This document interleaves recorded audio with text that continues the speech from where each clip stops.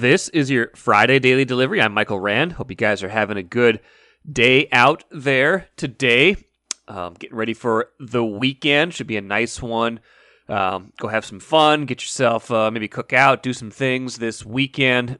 But first, please do listen to this podcast in its entirety because it's a good one today. Chip Scoggins, Star Tribune columnist, will join me here in just a little while to talk college football, college sports in general after the huge landscape-altering decision last week. USC and UCLA joining the Big Ten, giving the Big Ten coast-to-coast representation, geography completely out the window in college sports when you're talking about having teams on the East Coast and the West Coast.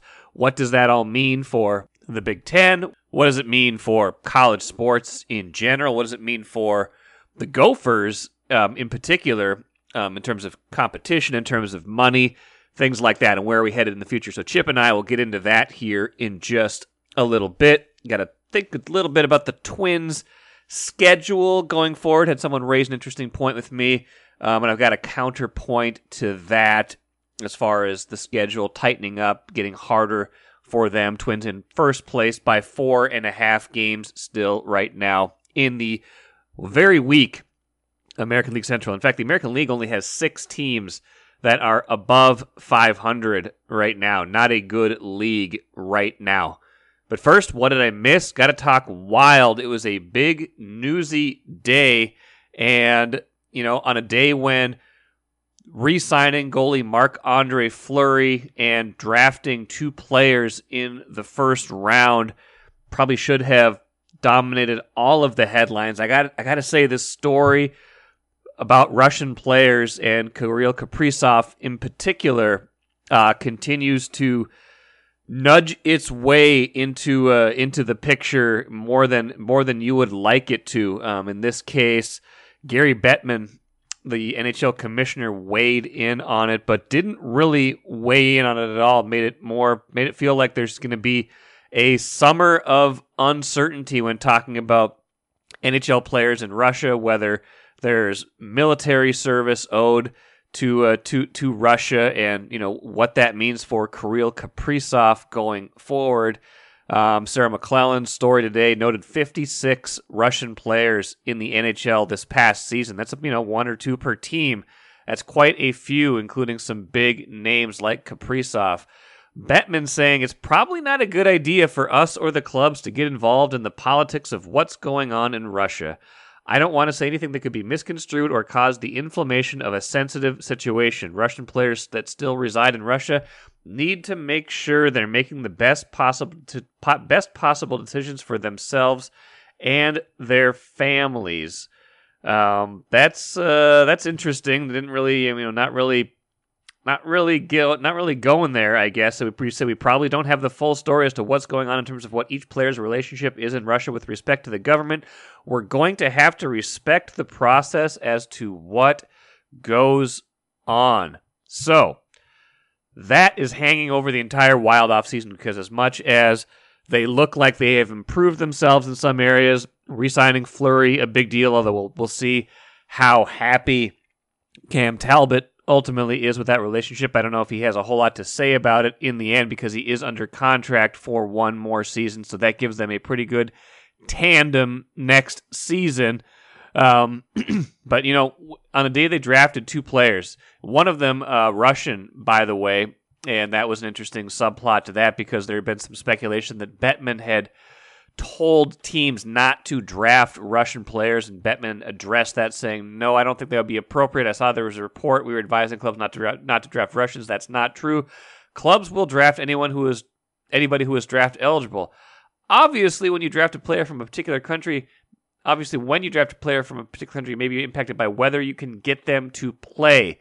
So this is a situation that is impacting the league and the Wild in particular after they chose 2 players, Liam Olgren, he's from Sweden, but then Russian wing Danila Yurov, number 24 overall Thursday. And the Wild has 2 more picks in the second round tonight, by the way.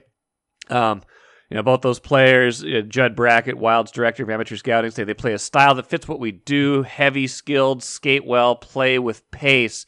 It's exactly what they're looking for. That's how they do play.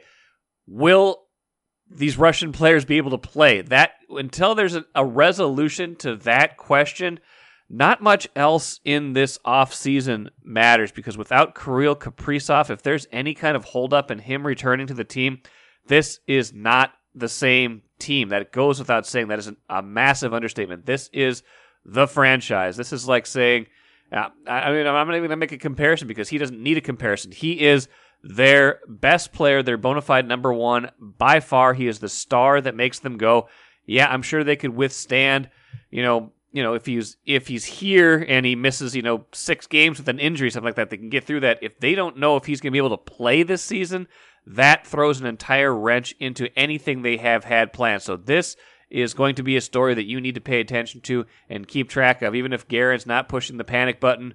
I don't think we should push the panic button. It's July. The season's a long ways away.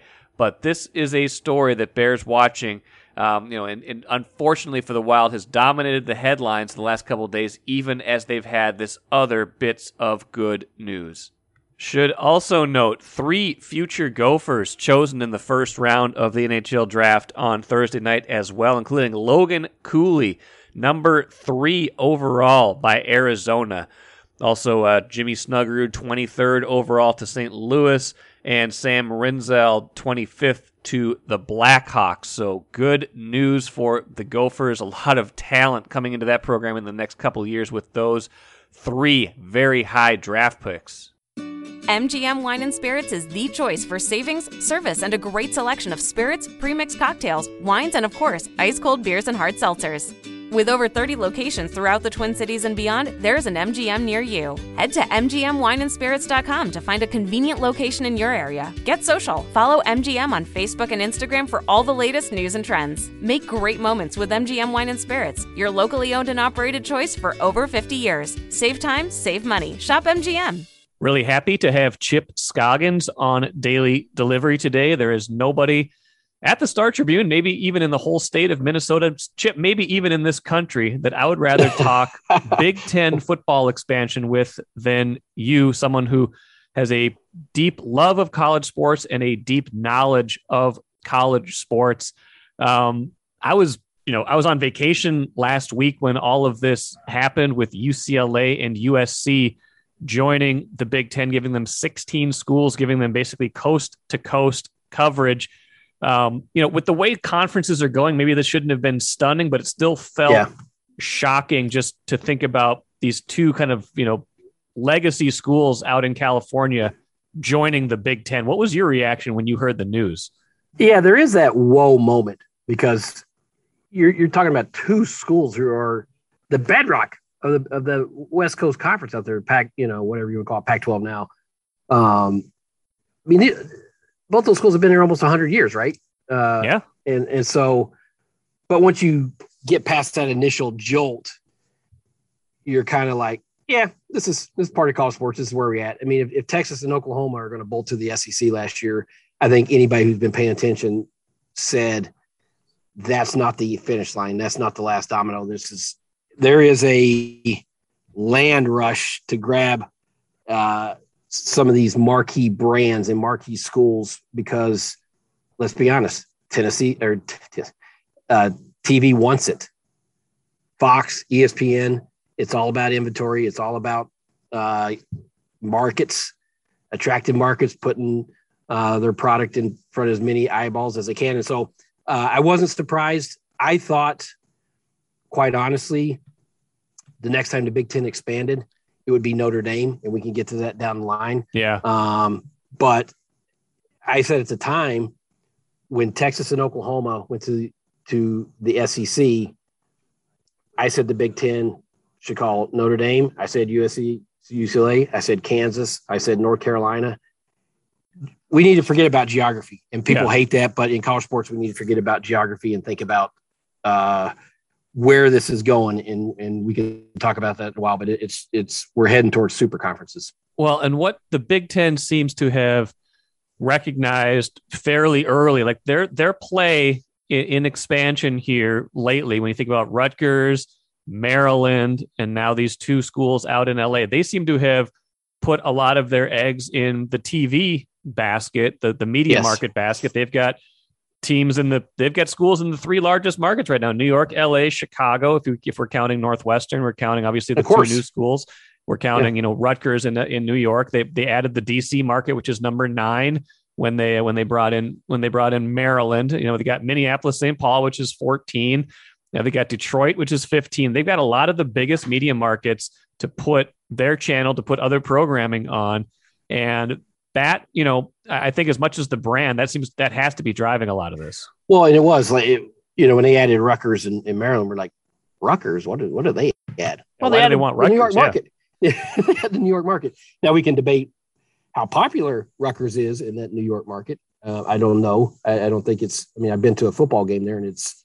I wouldn't say there was a huge demand for Rutgers football tickets when the Gophers played there a couple of years ago. But it's a big market where you're putting your Big Ten network and all your programming and all the inventory that you have in that market. So yes, they've identified these big markets, and obviously you're getting the Los Angeles market, which is coveted, and you're getting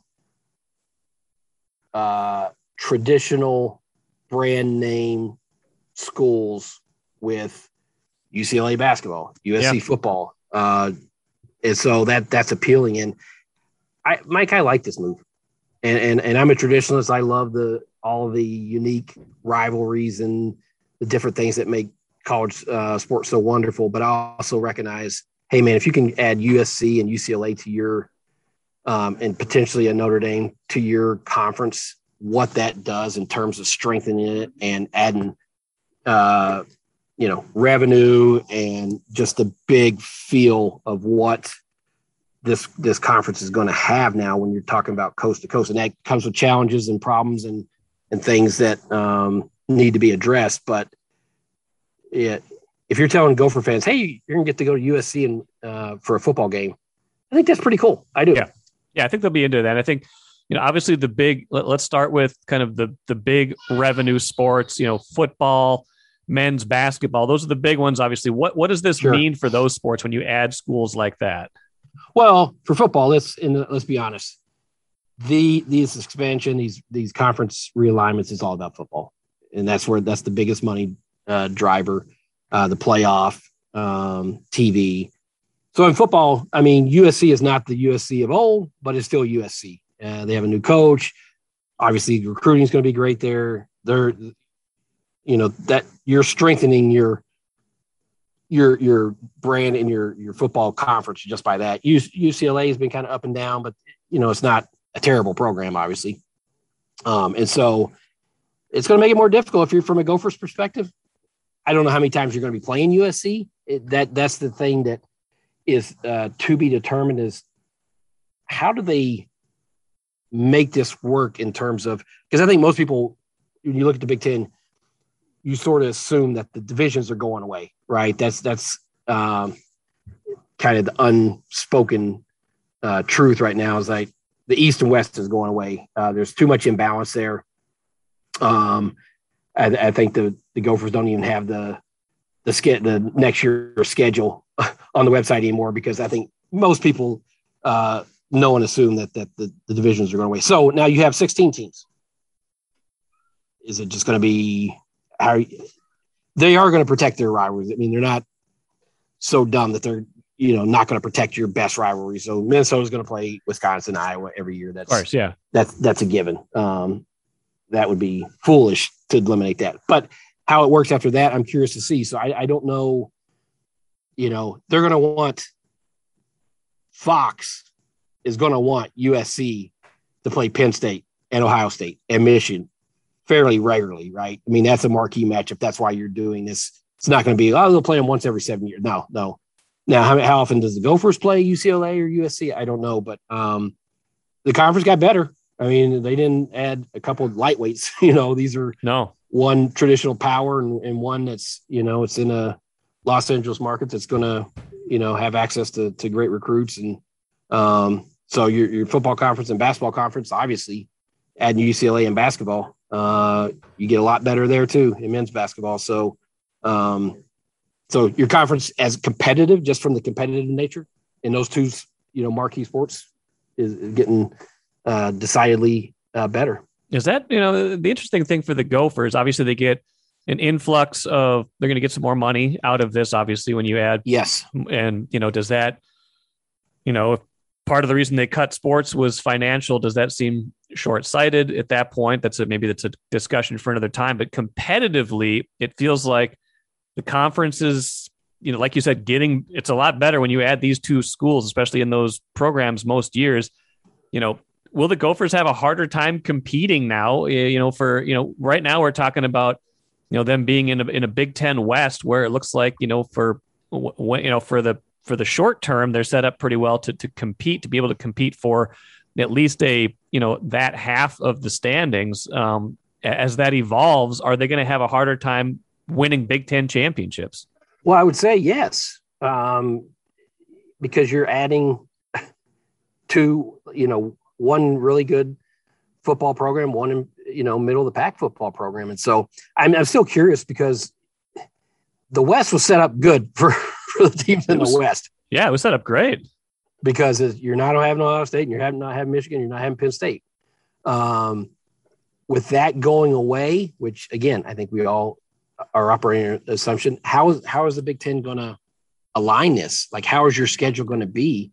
I think, a lot of us we're looking at it being the 3-5-5 model. You protect three rivals. Yeah. That you play every year and then alternate between, 5 one year, 5 the next 5. And so, how does that, now that you're at 16, how does that look after, when they do come into the league? So, you're adding another tough two teams in football. And in basketball, it's like, you have to go out and play UCLA or USC on the road in basketball. That's, that's tough sledding. And so I don't think the Big Ten people that are cashing the checks really care if you say it got a lot harder for us. Well, right. The money got a lot bigger, so deal with it. That's money talks. And that's something we should say, Mike. They're projecting, by the end of this decade, $100 million per school annually. Wow. What is it right now? I think they're, if I'm correct, I believe they're around 54 million. Wow. So like almost double. If those numbers are right, almost double. Yeah, if that projection is right, and that was, and people were saying that before they added USC and UCLA. Yeah. Now sometimes these numbers get bloated and not, but if it's these are business outlets that are projecting this. So if you're giving the Gophers in revenue distribution $100 million every year, to your point a minute ago about dropping sports, it'll be interesting to see if they revisit that, or do they just allocate more to football, basketball, and all the other sports and try to beef up wherever they need there. Which some would say they're already beefed up, Yeah, a lot. These are, but guess what? All the other schools are going to spend that money somewhere too, and invest it in football and basketball a lot. These are not hockey schools, so I'm, what is it? I mean, the smaller sports, and hockey's not a small sport here, but I'm just thinking about like scheduling, like will UCLA and Rutgers play in tennis? Like does that make any sense? Like when you have such a geographical gap now for some of these smaller sports that have much tighter budgets that, all of a sudden you're talking about like a 3-day road trip to fly cross country. How is that going to work? Well, and that's where I wonder, because the majority of these schools aren't flying charter, or teams aren't flying charter, right? Yeah. They're flying commercial just like the rest of us. And so there's two things. If I'm an athlete in those minor sports, that's where you need to band together and say, no, wait a second. You have all this influx of cash coming in and we're providing the product. We want to charter more. We want to start chartering. I think that's a absolutely fair and should be requirement. If you're getting $100 million annually and you're asking the baseball team from Rutgers to fly, midweek, or volleyball or soccer midweek to fly to, other side of the country, they should be chartered. But I do wonder in scheduling if there'll be more 2-for-1s. Hey, you're going to go to the West Coast and play, UCLA on Wednesday, USC on Friday, or some kind of arrangements that because they're going to have to. They can't just have a footprint that's coast to coast and say we're going to keep scheduling. Yeah, you're going to have a Tuesday night. Penn State, you're going to have a Tuesday night at UCLA, and then you're going to that's not going to work. So scheduling is going to be, I think, the biggest challenge for the non-revenue sports because. Football, I don't know how much it really changes. Maybe you leave a little bit earlier on Friday, or maybe you fly Thursday night after classes. So if you have to go to the West Coast or East Coast for, the West Coast teams. So football doesn't change that much. Everyone else that has more games, midweek games. Yeah. You cannot, if we hear so much student welfare is top priority. Yeah. This is what, then put your money where your mouth is, and you have to account for the extra demands that you're asking of them. And so that's where I think the athletes have a little power and say in this because they're going to be asked to do a lot more traveling with this new arrangement. And, frankly, like the destinations are not bad. Nobody's going to balk at, hey, we're going to, California in December, California in February. It's probably the other way. The harder sell is probably UCLA and USC. Talking those athletes into, hey, you got a midweek tennis match in Indianapolis or, Purdue or wherever. Or a baseball, you have a May game in Minnesota. Where it's 52 degrees and cloudy, and that's the nicest day we've had in 3 weeks. So enjoy it. Know. Yeah, I'm curious to see how. I do think there will be a lot of the 2-for-1s and just go out there and play both schools and vice versa for them coming here. You might play, Minnesota, Purdue, Minnesota, Northwestern, something reasonably close. Yeah. Badgers, whatever. Yeah. Last couple thoughts for you here, Chip. So, this happened. We had, the big SEC expansion. Now these Big Ten has 16 teams. I guess, what does all of this mean for college football, college sports in general, and maybe where are we headed next with all this? Because it still doesn't feel like we're done with it. This is still very much sorting itself out. And like you said, Notre Dame might be next with the Big Ten, and maybe that we're just headed for super conference style, and go from there. 100%. I mean, this is a daily thing right now, and it's more dominoes are coming right now. The Pac-12 and the Big 12 are kind of on a standoff or a stare down. The Big 12 is trying to add as many as 6 Pac-12 teams to them and create a super conference. I think both of those somehow will come together and marry, and you'll have, I think ideally, or not ideally, but eventually you're going to see 3 20-team conferences.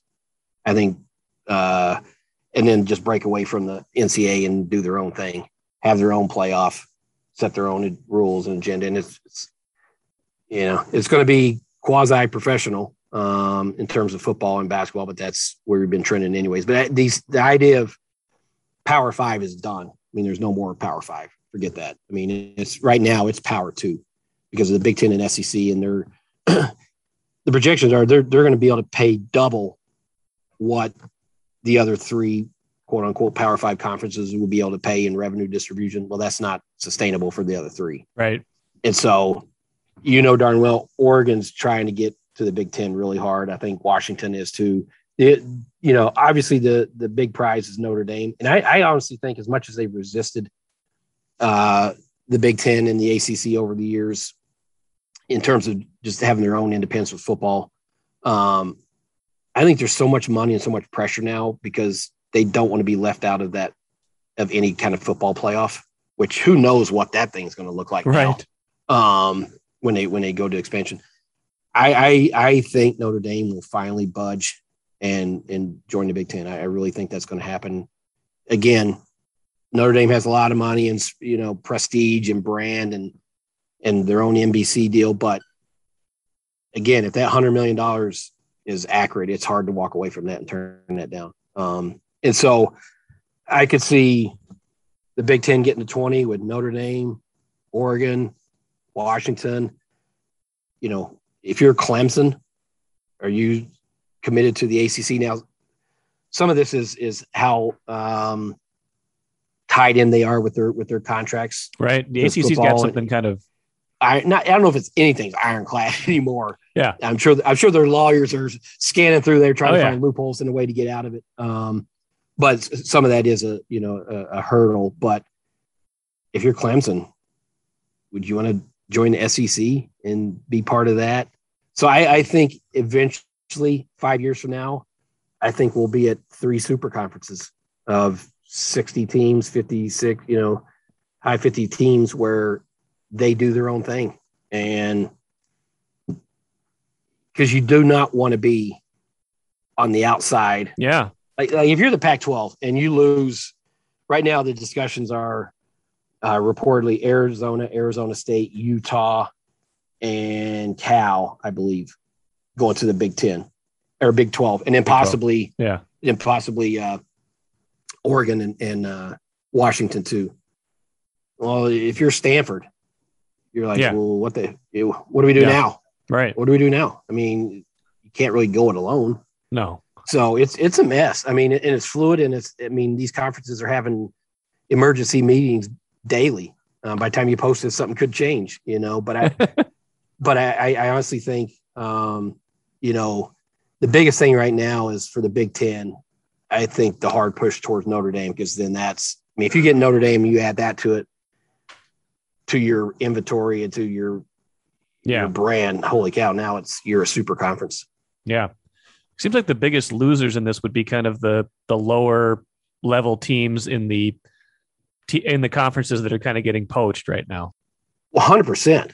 Yeah. I mean, if you think about, let's think about the Big 12. Well, when you lose Texas and Oklahoma, what do you have to sell to ESPN and Fox? Right. Hey, we got Oklahoma State. They're going to be, Oklahoma State's a fine athletic program and they're got a good, strong football program. Basketball's has success, but in terms of selling it nationally and it's like you lost look at the Pac-12 now. When you lose UCLA and USC to that, what do you have? And that's why if you're those lower level schools like, Arizona State or Stanford or even Washington, and I hate to call those lower level, but they're not USC and UCLA in terms of prestige. What's this all about? At the fundamental thing, it's money. Yeah. And when you go to try to get a TV media rights deal and you don't have your top schools, what are you selling? Yeah. You're not attractive enough to the Foxes and ESPNs to sell. And so that's where, and if you're the money that you're going to be getting in revenue distribution is a lot less, a half less, a third less, whatever, and you're trying to pay bills, you're already saying you're maxed out and you already get hit hard by COVID. It's a real problem for those schools. Yeah, it is. Well, we're going to see where this all heads. It's heading in a very interesting direction and, twists and turns every day. The UCLA USC thing being the latest for the Big Ten. Chip Scoggins, great stuff. Great to have you on. And I'm sure we'll be chatting about this more down the road. Thanks, Mikey. One postscript to my conversation with Chip, which I hope you enjoyed. At what point do they have to stop calling it the Big Ten? I mean, when they have 16 teams, do they have to change the name at some point? I know there's branding involved. I know there's, it doesn't necessarily matter at a certain point how many teams are in the conference, and they haven't changed as they've added teams along the way here when they went to 11, then 12, then 14, and now 16. But at a certain point, it becomes ridiculous to call yourself the Big Ten. Maybe when they get to 20, they'll call themselves the Big 20. Who knows? Maybe that's when they'll change. They'll just keep they'll only update the name when they go in multiples of 10, then eventually be the Big 30, I guess. But that to me stands out as well in all of this. Let's finish with the cooler. I had a listener reach out the other day noting that the Twins' schedule does get tougher in the back half of the season, and they're right. There are some more challenging series coming up. We got the Brewers for a couple games next week. That's a good team. 2 more against the Brewers later in July than the Padres. That's a first place team in the National League. You still got to play the Dodgers again for a couple games. You got to play the Yankees again, the Astros again. But I would say this as well: 23 of the Twins' last 26 games are against the American League Central. That is in September. The other 3 against the Angels, who are not doing well right now. So even if things get a little bit tougher in the rest of July and August, September will be against what looks right now like a very weak American League Central. And if things tighten up a little bit before that, the Twins still could be in pretty good shape down the stretch. That'll do it for me today. Hope you enjoyed today's show. We'll be back at it again on Monday.